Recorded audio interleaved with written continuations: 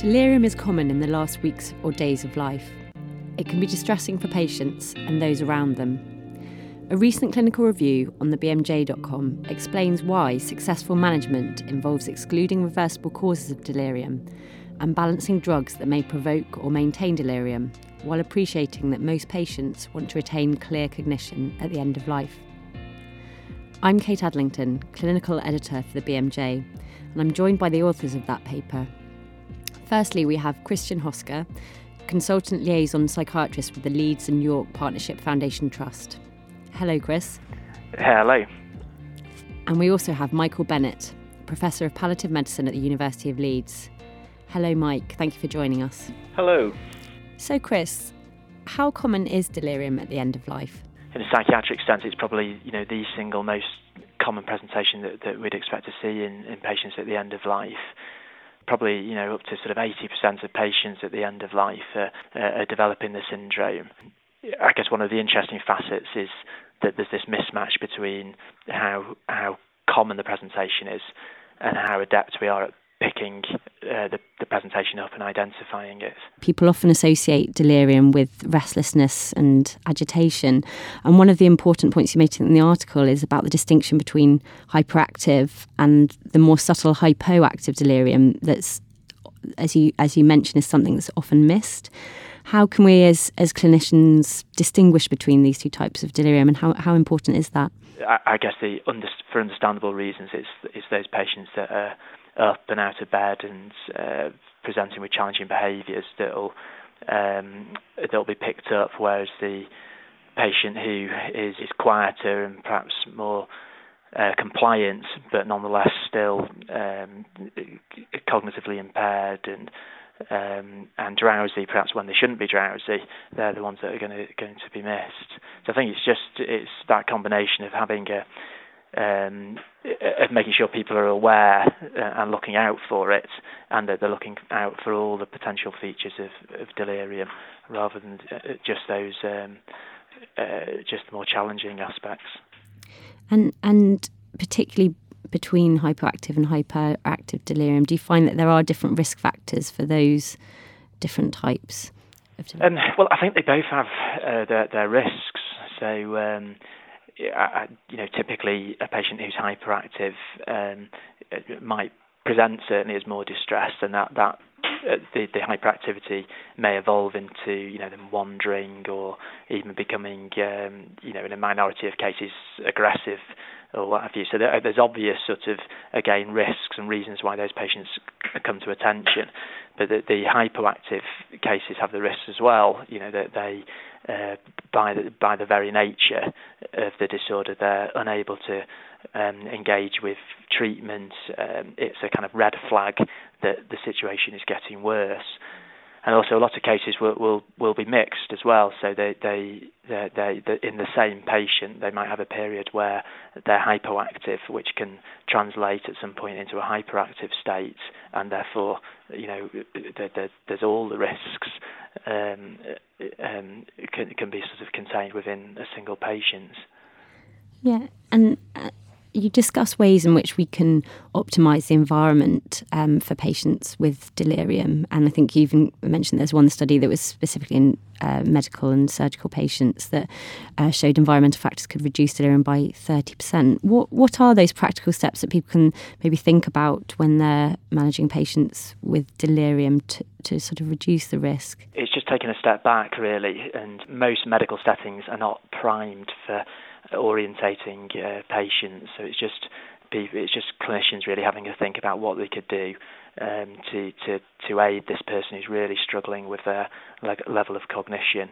So on a bustling ward environment, you might have lots of different people coming in and interacting with the patient. So one thing you can do is try and manage that, and having just reduce the amount of contacts. Not reduce the amount of contact time, but just the amount of different people that are coming in. And then just thinking about, what if this person's struggling with their cognition, how else can we help them? So have they got their hearing aid? Have they got their glasses?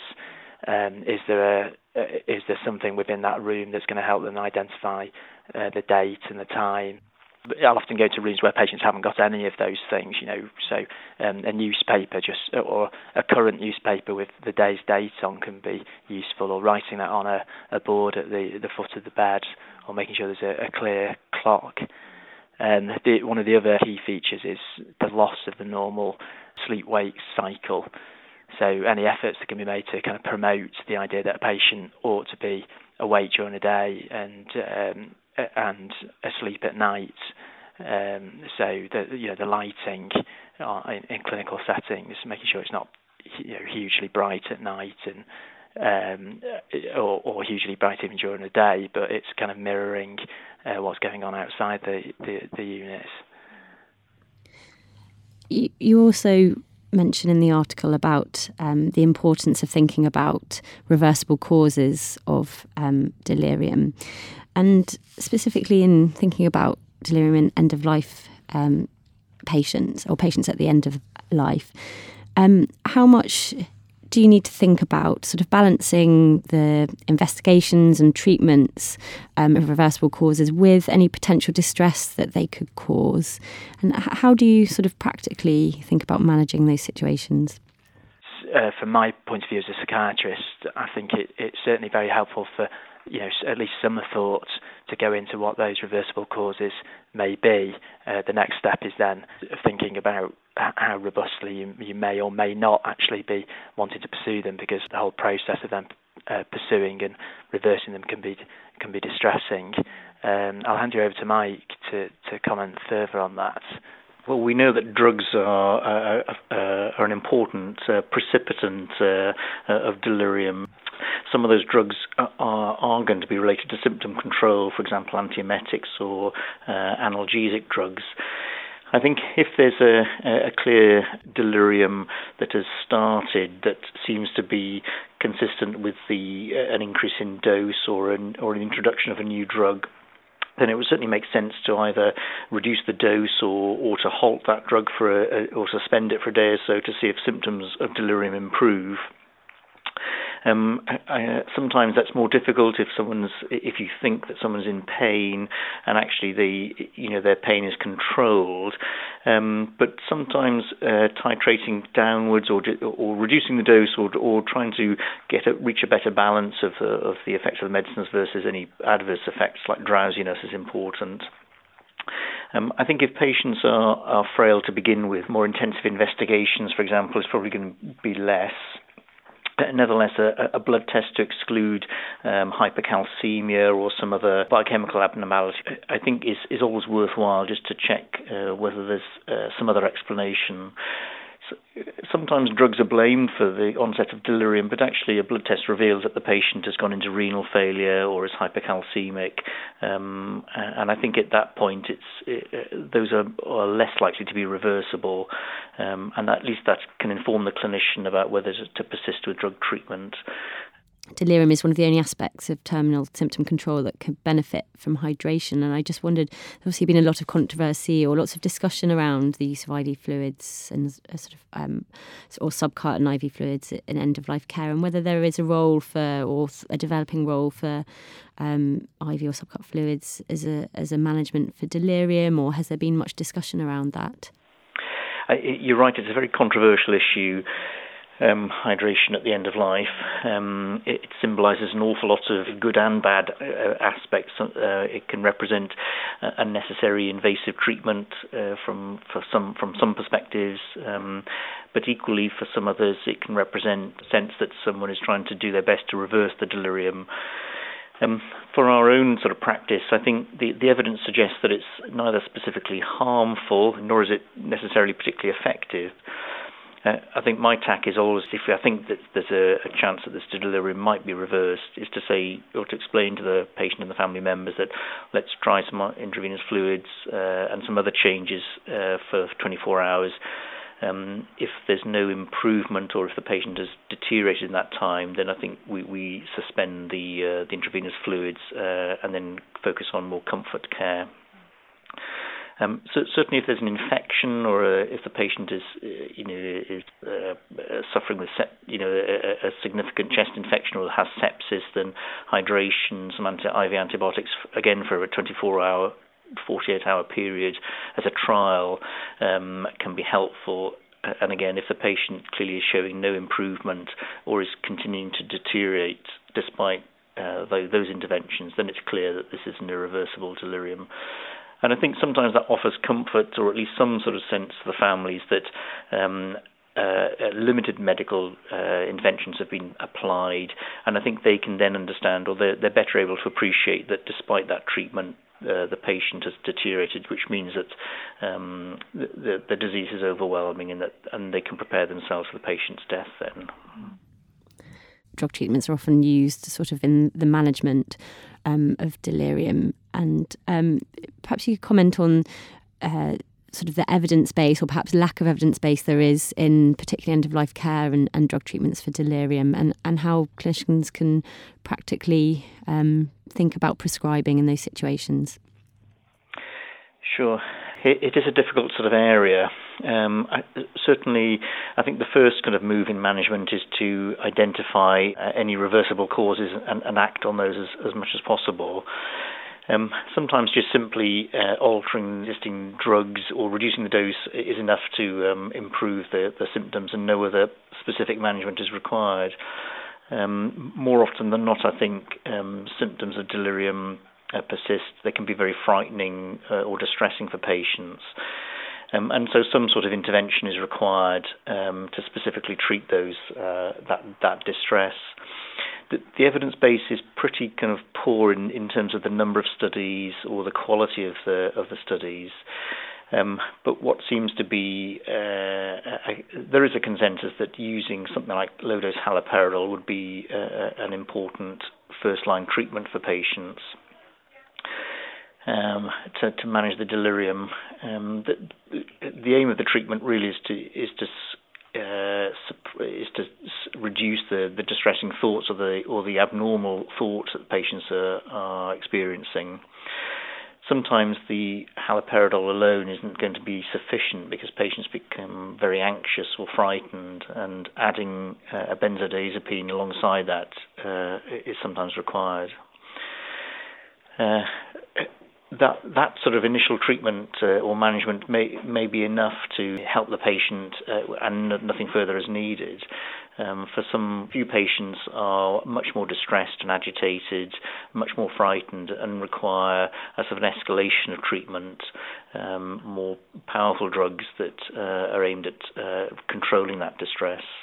And in those situations, oral medicines may no longer be tolerated or acceptable, and sometimes injections or subcutaneous infusions may be required. Although a lot of these drugs that are used in that context have sedating side effects, really the aim of the treatment is to reduce the distress that patients are experiencing, with sedation being a consequence of that rather than the primary aim of the treatment. Just wondering what some of the side effects might be that we should look out for in those situations. With haloperidol being the usual first-line treatment when antipsychotics are used, then like any other antipsychotic, or like a lot of them, it's got the potential to cause extrapyramidal side effects. So it's possible that could provoke in the patient a change in muscle tone, an increase in rigidity, and actually quite extreme versions of that in a minority of patients. The other slight challenge with antipsychotics is that they have the potential to make the cognitive element worse, although obviously most people they don't, but there's always that potential. And going back to the movement disorders that can be provoked, then if someone's got an underlying disease process such as Parkinson's or Lewy body dementia, they're particularly sensitive to those effects. It's often very difficult to know, particularly with the Lewy body dementia, whether that is there in the background. There certainly is a potential for that to be exacerbated. If we know that's there, then that might be a case where we're reaching for an alternative such as a benzodiazepine. That's very useful and that's very clear. And something that sort of links into all of these aspects that we've discussed is communication with the patient and with the family, and really being able to do that as soon as possible in the process so that they're still able to contribute to any discussions and any decisions around their care. What advice would you give to people about how to conduct discussions sort of in advance with patients and their families around the risk of delirium and these complicated decisions around treatment and medications? I think, firstly, in terms of communication with patients, quite a number of patients are actually aware that their memory or their concentration is impaired, or that they're seeing or hearing things that they don't think are quite right, but nevertheless they're not sure what to believe. And I think just affirming with the patient that they're probably experiencing a delirium, or just saying to them that you can see that their concentration or memory is impaired is enough validation for some people. Clearly, for relatives and families, they recognise a change. And in fact, sometimes it's the family that first recognises the change in behaviour or personality in the patient. I think explaining to those family members that you too can also see a change in the patient, that it's probably a combination of or reflects a combination of the patient's frailty from their disease, as well as some other factors like medicines, or some other acute on chronic insult like an infection.